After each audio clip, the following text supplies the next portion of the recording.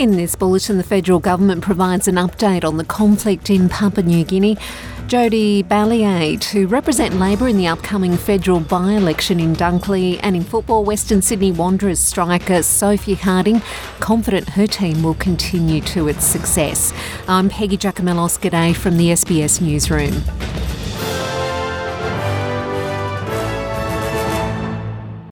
Prime Minister Anthony Albanese says the federal government doesn't currently believe there are any Australians caught up in a conflict in Papua New Guinea.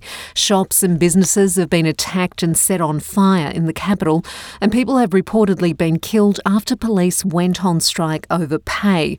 Authorities say property in Port Moresby has been looted by opportunists after events spiralled out of control. Mr Albanese says the government is constantly receiving updates from Papua New Guinea. High Commission in Port Moresby are keeping a very close eye on what is occurring there, making sure that Australians are looked after. We continue to urge calm. We haven't had any requests from the PNG government at this time, but we, of course, our friends in Papua New Guinea, we have a great relationship with them. Jodie Belyea has been named as Labor's candidate for the upcoming federal by-election in the Victorian seat of Dunkley. Ms Belyea is the founder of a volunteer group, Women's Spirit, which helps to support disadvantaged women. The by-election was triggered by the death of Labor MP Peter Murphy, who died in December after a long battle with cancer. Ms Belyea has paid tribute to the late MP. Peter Murphy was an incredibly talented and passionate member that advocated hard for this community. I am not going to necessarily be Peter, but I am going to lean into her legacy, committed to making a difference. I have big shoes to fill.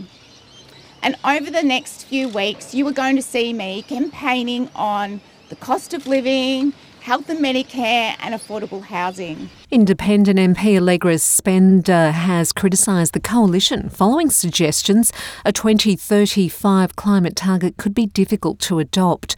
Nationals leader David Littleproud and some Liberal frontbenchers have questioned the need for the 2035 emissions reduction target of more than 70%. Opposition leader Peter Dutton is under pressure to reveal his energy and climate policy. Amid speculation, the coalition may also be reconsidering its net zero emissions by 2050 commitment. Ms Spender has told Sky News it's not surprising. Liberal Party members and coalition members are saying don't take a 2035 target. Well, I can't say I'm surprised. That is their form, because they're not showing themselves to be serious about climate action. And that is what my community wants. Serious action on climate change, because it has a huge impact both on our environment, but on our economy and on our children's future. A new report has found the owner of social media platform X has made significant cuts to global trust and safety staff. The eSafety Commissioner report suggests trust and safety staff have been reduced by a third, including an 80% reduction in the number of safety engineers.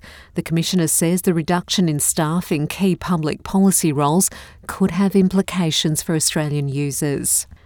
Elvis fans are pulling on their blue suede shoes, ready to shake, rattle and roll their way to rural New South Wales for Australia's biggest celebration of the King. Hundreds of rock and roll fanatics will board the Elvis Express at Sydney Central Station today to make the pilgrimage to the park's Elvis Festival.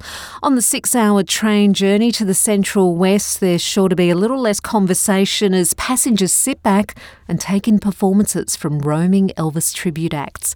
The festival, which is celebrating with the theme of Jailhouse Rock and is in its 31st year, attracts some 25,000 visitors to the small farming town and brings in around $13 million.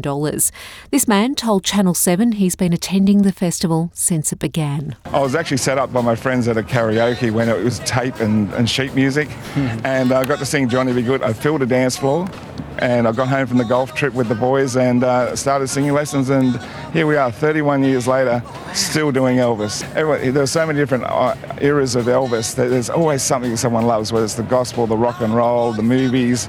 Everyone's seen an Elvis movie, and how good was that? They all do 31 movies as well. In football, record-breaking Western Sydney Wanderers striker Sophie Harding is adamant the club can continue to turn heads after a surprise surge in the A-League women's ladder under former Socceroo Robbie Hooker.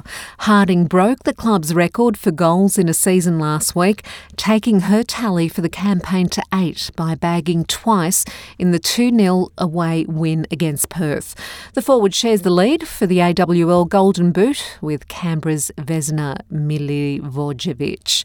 I'm Peggy Giacomellos. That's the latest from the SBS Audio News team.